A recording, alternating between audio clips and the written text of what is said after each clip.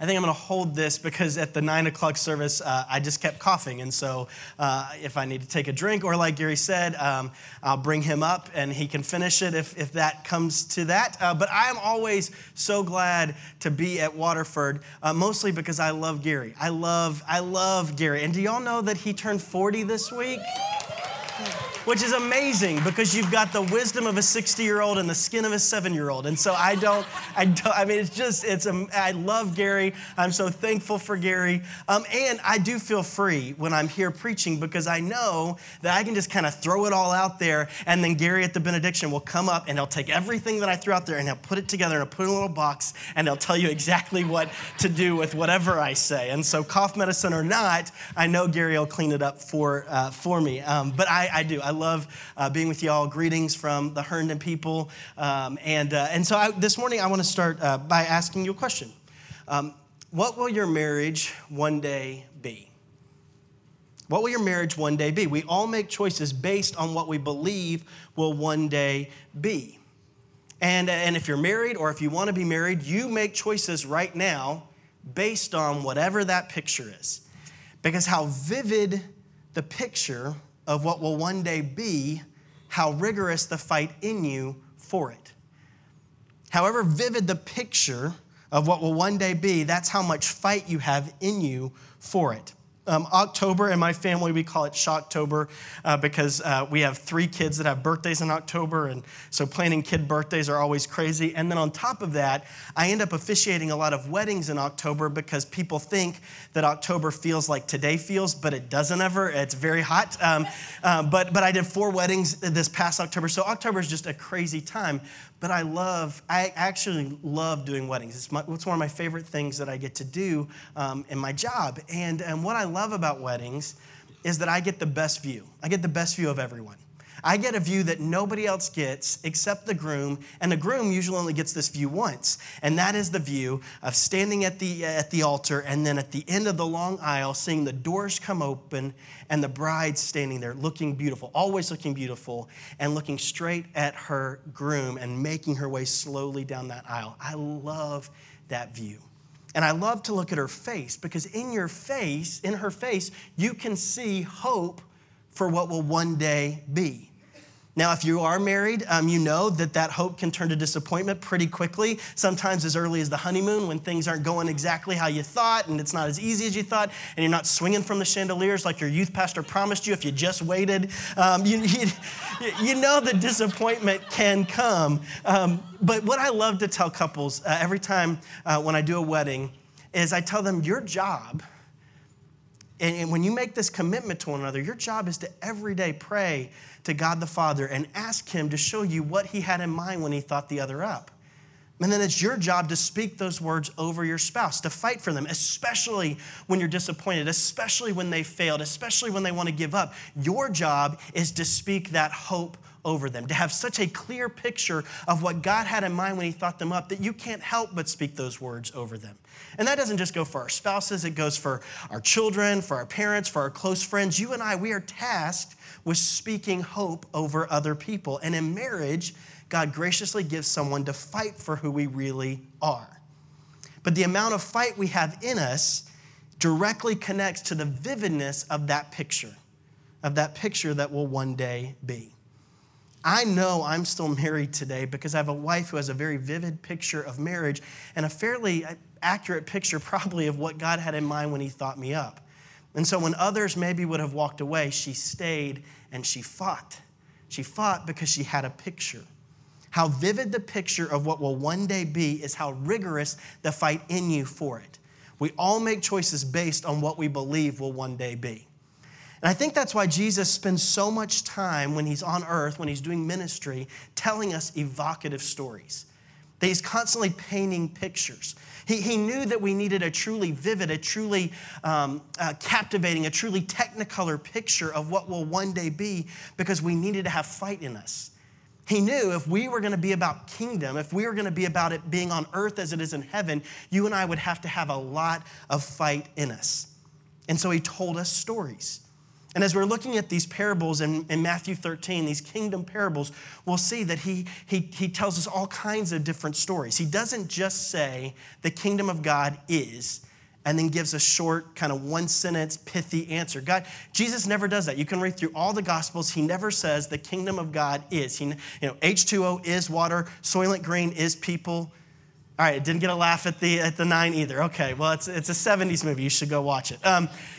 But he never just says it in a sentence. Why? The writer Flannery O'Connor was once asked if she could put the meaning of one of her stories in a sentence, and her response was, well, if I could tell the meaning in a sentence, I wouldn't need to write the story. And what'd she mean by that? Of course, she could have told the meaning kind of her story in one sentence, but she knew that the full impact that only can come through the narrative, the full impact on the imagination, on the heart and the mind and the emotions, it can never come through a single sentence. The kingdom of God is so important. It's so massive that it cannot be defined in one sentence without losing something. And so when Jesus is here, he tells us story after story after story. He's painting a picture because he knew how vivid that picture is, how rigorous the fight in us for it. So today we're going to look at one of those stories, the mustard seed. Like Gary said, we're in Matthew 13. We're going to look at verses 31 and 32. If you don't have a Bible, it's printed in your bulletin. He then told them another parable. The kingdom of heaven is like a mustard seed, which a man took and planted in his field. Though it is the smallest of all seeds, yet when it grows, it is the largest of garden plants and becomes a tree, so that the birds come and perch in its branches. This is God's word. So I'm going to start at the end of the parable. I'm going to start at that final picture that Jesus paints, because that's the picture of what will one day be. Jesus says, when a mustard seed is planted, the kingdom of God is like the greatest of trees in which all the birds of the air can come and make their nest. Now, Jesus was talking probably exclusively to a Jewish audience. He was talking probably exclusively to people who all looked the same, who all thought the same, who went to the same school growing up, who went to the same doctor. They were like all the same. And so he tells them this picture of what will one day be, even though what currently is not. And this image of a tree with all these nesting birds to his audience that was, again, exclusively Jewish, they would have immediately thought of some Old Testament passages because many of them had the Old Testament memorized. So they would have thought of Ezekiel. And in Ezekiel, it says that God would plant his people like a tree on a high mountain, and that in the shade of its branches, birds of every sort will nest. There's a similar vision in the prophet Daniel where King Nebuchadnezzar dreams of birds coming to nest in a mighty tree. This is actually a pretty common image for the ancient times. When a mighty empire protected and sheltered weaker nations, it was commonly depicted as a great tree giving refuge to birds. So the people listening to Jesus would have immediately had this image in mind. They would have said, oh, so the kingdom of God is like this powerful, mighty, massive community that provides shelter and protection for others, especially weaker others. And again, his audience being primarily Jewish, and a lot of ancient Jewish writings, whenever the phrase the birds of heaven comes up, it's referring to the Gentiles. So not only would they have had this picture, but they would have also said, wait a second, a shelter and a protection for those who we thought were on the outside, those who were rejected by God. No, wait a second, the kingdom of God is this kingdom in which those who were once seen as rejects are brought in, that they find peace and shelter. Jesus is painting a picture that does not exist. He's talking to people who all look the same, think the same, act the same. And he says, no, the kingdom of God, even though it starts small, it will be this great tree in which all will find refuge in it. He's painting them a picture where no one group, nation, ethnicity is excluded, a kingdom in which there's refuge for all nations, a vast movement in which members from all over the place will find rest. And Jesus would reiterate this point right before his ascension. After his death and resurrection, he would go to his few followers at the time, and he would say to them, if you were here for our early Acts series, this is how the book of Acts starts. He looks at his few followers and he says, you will be my witnesses in Jerusalem, in all Judea, in Samaria, and to the ends of the earth. And then a few days later, Peter would find himself preaching to a crowd from people from all over the known world, people who spoke all kinds of different languages. He'd preach the very first Christian sermon. He'd tell them the gospel, and thousands of people would repent and believe and then take that message back home with them. Then within a decade or so, we see the Apostle Paul planting churches all over the known world. One theologian said in a few hundred years, the religion of a despised Nazarene, being Jesus, the religion which began in the upper chamber of Jerusalem, had overrun this civilized world. So that picture that Jesus gave those few Jewish people was happening. It immediately started happening, and it's continuing to happen. Today we see the church exploding all over the place in parts of Asia and China and South America and India. The church is growing in places of communism and Hinduism and Islam. People from all parts are finding shelter and protection and refuge in the kingdom of God. And Jesus painted that picture. He painted a picture that was worth fighting for. Now, originally, God dwelt with us, right? At the beginning of the story, we know God dwells in the garden with Adam and Eve. It's paradise. It's perfect. There's no decay or disease or death, no poverty, no injustice, no brokenness of any kind. Why? Because God dwelt with his people. Being in God's presence is the only way in which created things can flourish. You and I can only be all that God had in mind when he thought us up when we're in relationship with him, because that's what we were built for. We were built to be dependent on him. That's not a result of the fall. Our dependence isn't something that's a deficiency in us. No, God created us to need him. But that first story tells us we didn't want that. We said we want to decide for ourselves. We don't want to have to depend on you. We don't have to rely on you. We don't want to have to trust that you know best. We want to decide for ourselves what is good and evil, and this is the world we inherit. And if our view of what will one day be is based on us looking around at the world around us, on watching the news, on scrolling Twitter.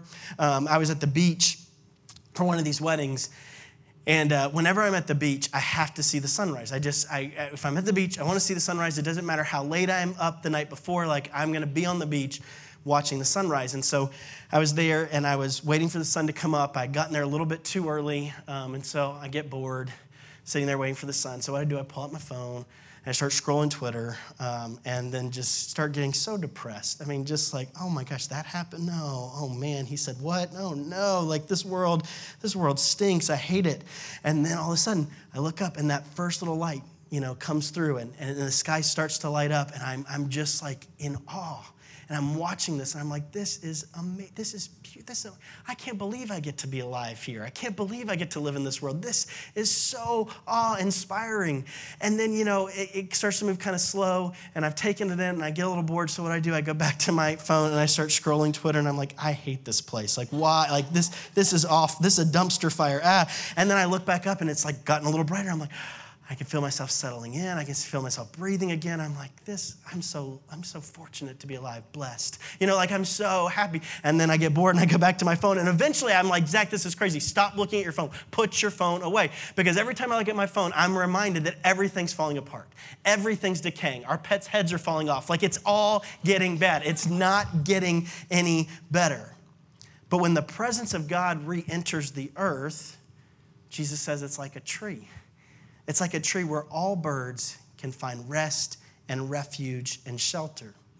Jesus says the kingdom of God turns this world into the home our hearts most long for, a world cleansed of disease and decay and death and brokenness, a world in which everything that makes us cry is done away with. The kingdom of God, to use one of our value statements here at Summit, brings holistic salvation to all that is lost. God's salvation is a kingdom. God's salvation is personal because Jesus took your and my sins on the cross. You and I personally can stand before a holy God accepted, but God's salvation is also a kingdom. God's salvation isn't just about you, but it's about this world. God's salvation isn't just forgiving you so that one day you can go to heaven, although that is very true.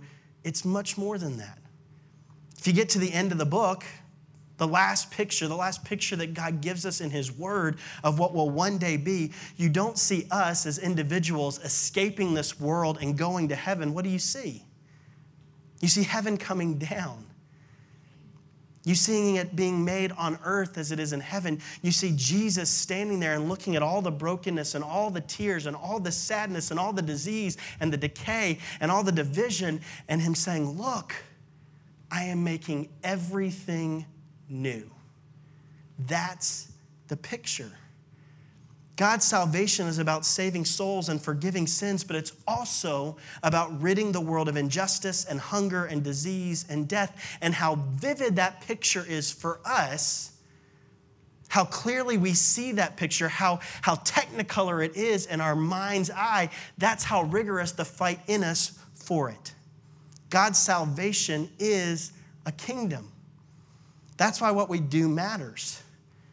That's why it matters. It doesn't matter that we serve in our city because somehow that earns us a better place with Jesus. No, Jesus did everything necessary to secure our personal salvation. But our local service, our service to other people matters because God's salvation is a kingdom.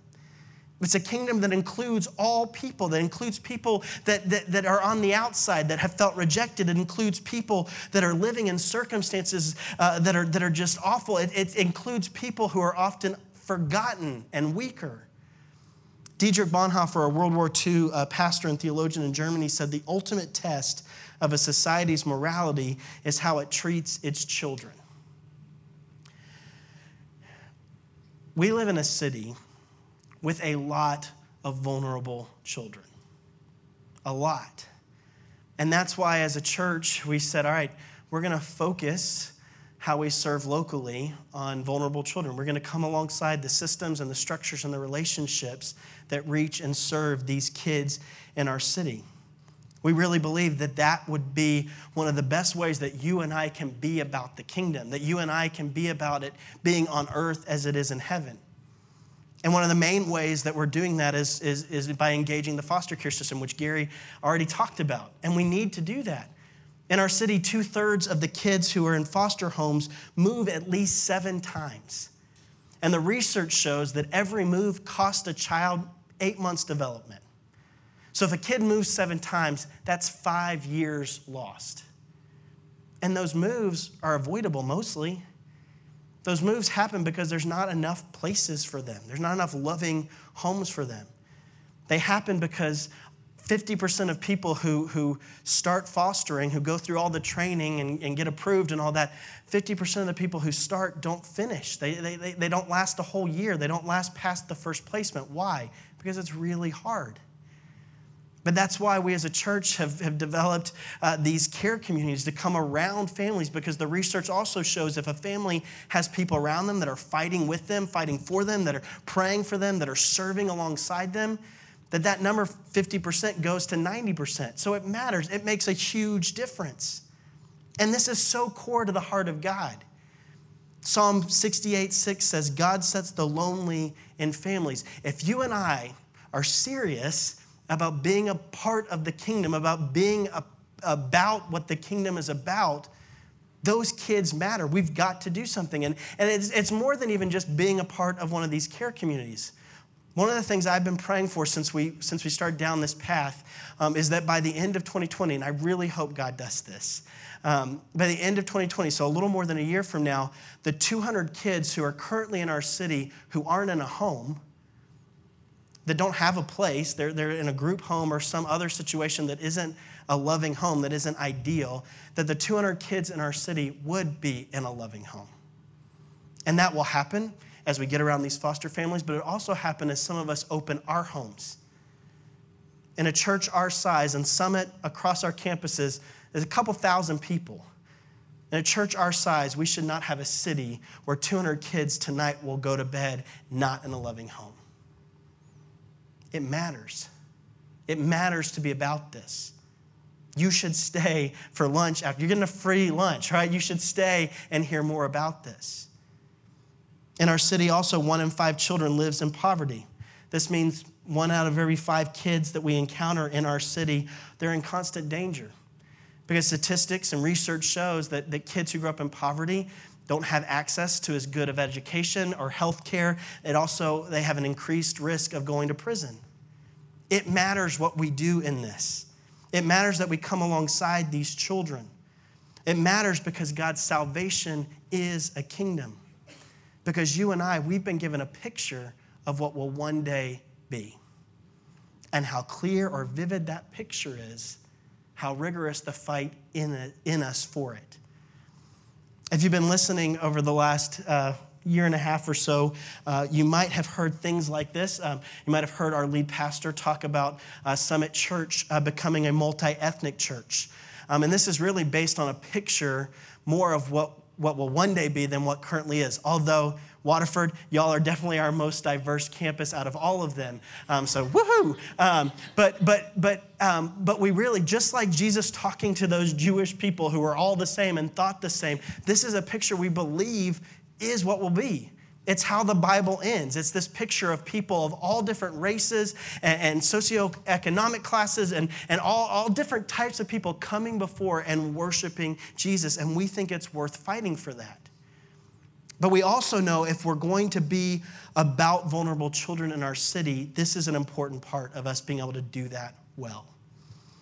When you take the poverty rate and you add race to the equation, the danger level for these kids skyrockets. Dr. Marian Elderman says the most dangerous place for a child to grow up today is at the intersection of race and poverty. So we, as a church who wants to be about vulnerable children, have to talk about race.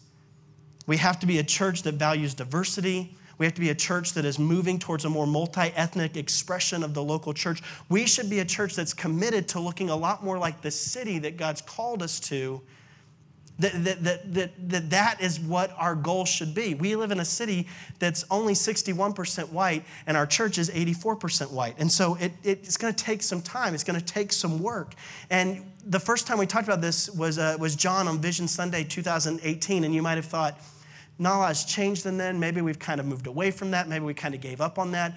It's not true. We as a staff have been getting on our knees and praying and asking God to give us such a clear picture and how to move well forward. We as a staff have all gone through a cultural competency assessment and then brought people in to kind of help us understand what that means and what our results show.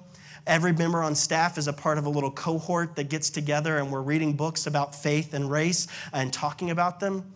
I just read a book called White Awake by a pastor, a white guy like me, and his name's Daniel Hill, and it was a really hard book to read, but I'm so glad that I did. And he got this picture of this church that's painted in Revelation, and he said, I want to be a part of like making a church that looks more like that. And he was part of Willow Creek up in Chicago, that huge church in Chicago. So he went to plant a church in urban Chicago, and he ended up planting an all-white church in urban Chicago. And so he wrote this book, White Awake, to kind of talk about what he learned through that process. And if you are white and you go here, I would love for you to read that book.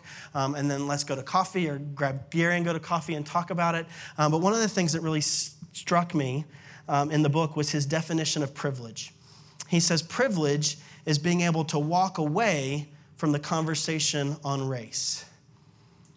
My white brothers and sisters in Christ, our black and brown brothers and sisters in Christ can't walk away from the conversation on race. So how can we not stay in it with them?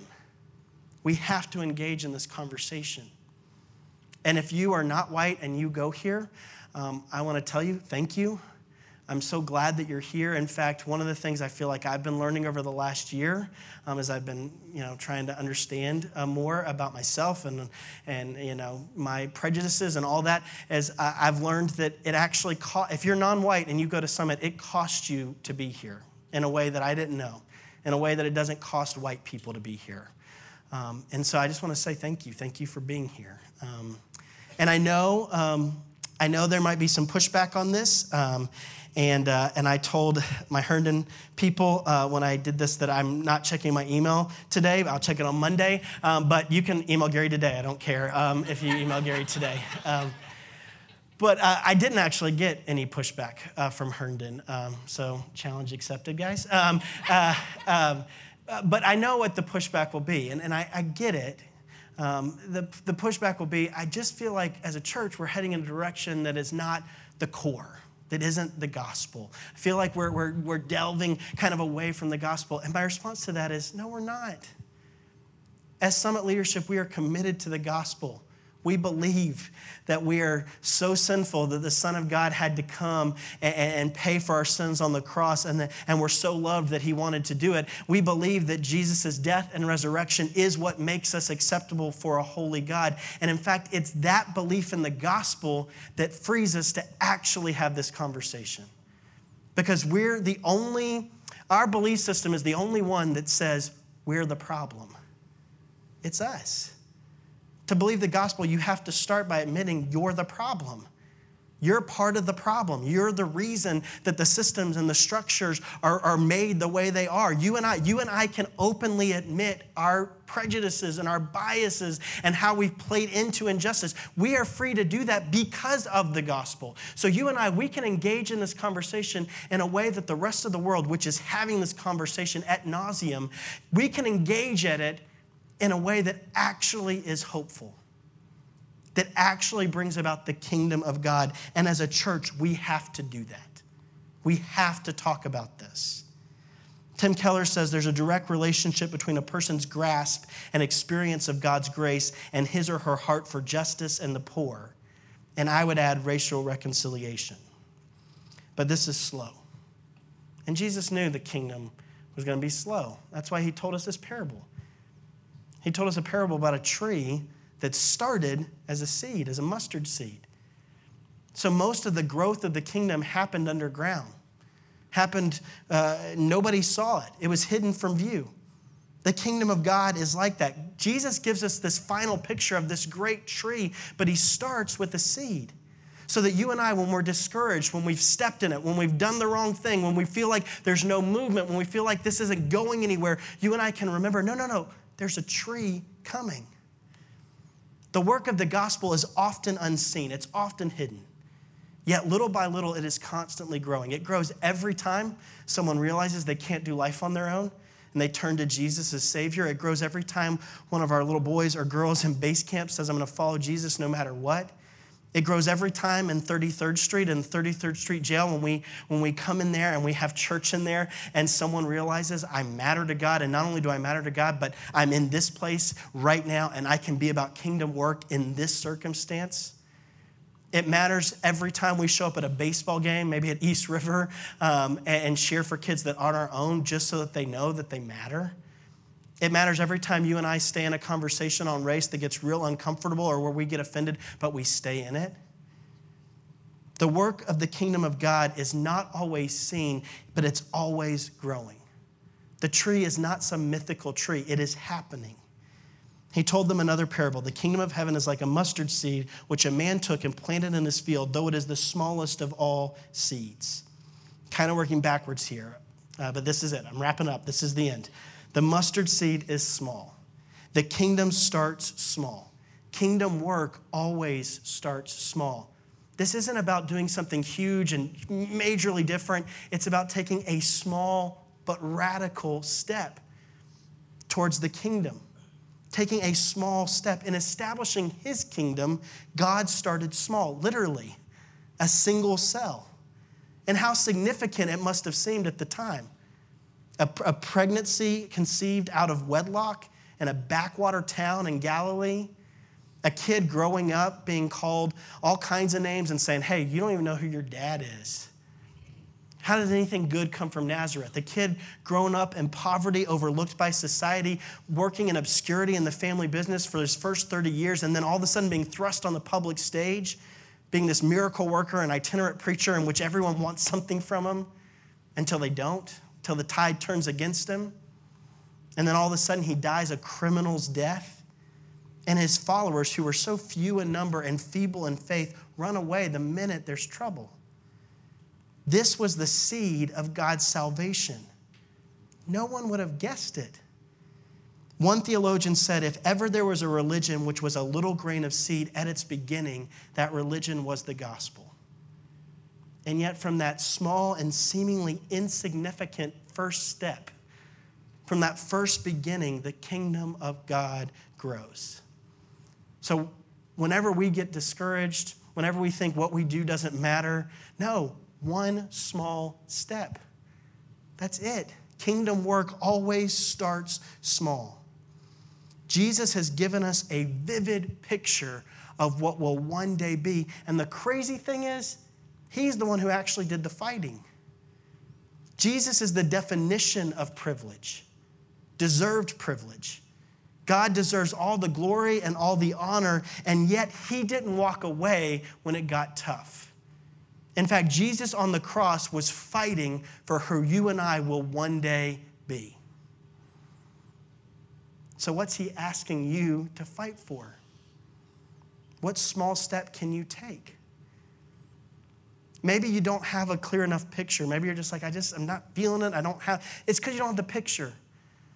When we started praying a couple years ago about what we should do as a church as far as like God's placed us here in this city, like what would it be for us to be all in about this kingdom? At first we were just praying and we didn't know, but God every step of the way has given us a more and more clear picture where we can't help but move forward. So if you don't have a clear picture, it starts with just praying and asking for it. So it's just like, God, just show me a picture of what will one day be. And I promise you, he'll give you a picture worth fighting for. And maybe it's taking a step into the foster care system, either through a care community or even opening your home. Or maybe it's coming alongside East River, or it's maybe even just reading Wide Awake, just being open to wrestle with some things. But take a step, a small step. Kingdom work always starts small. And you and I, we can be sure of this, that he who began a good work in us will complete it in Christ Jesus. Let's pray. Father God, I thank you for your word, which does paint us a picture, that we aren't left to try to figure out on our own what will one day be. You've painted the picture in so many different ways.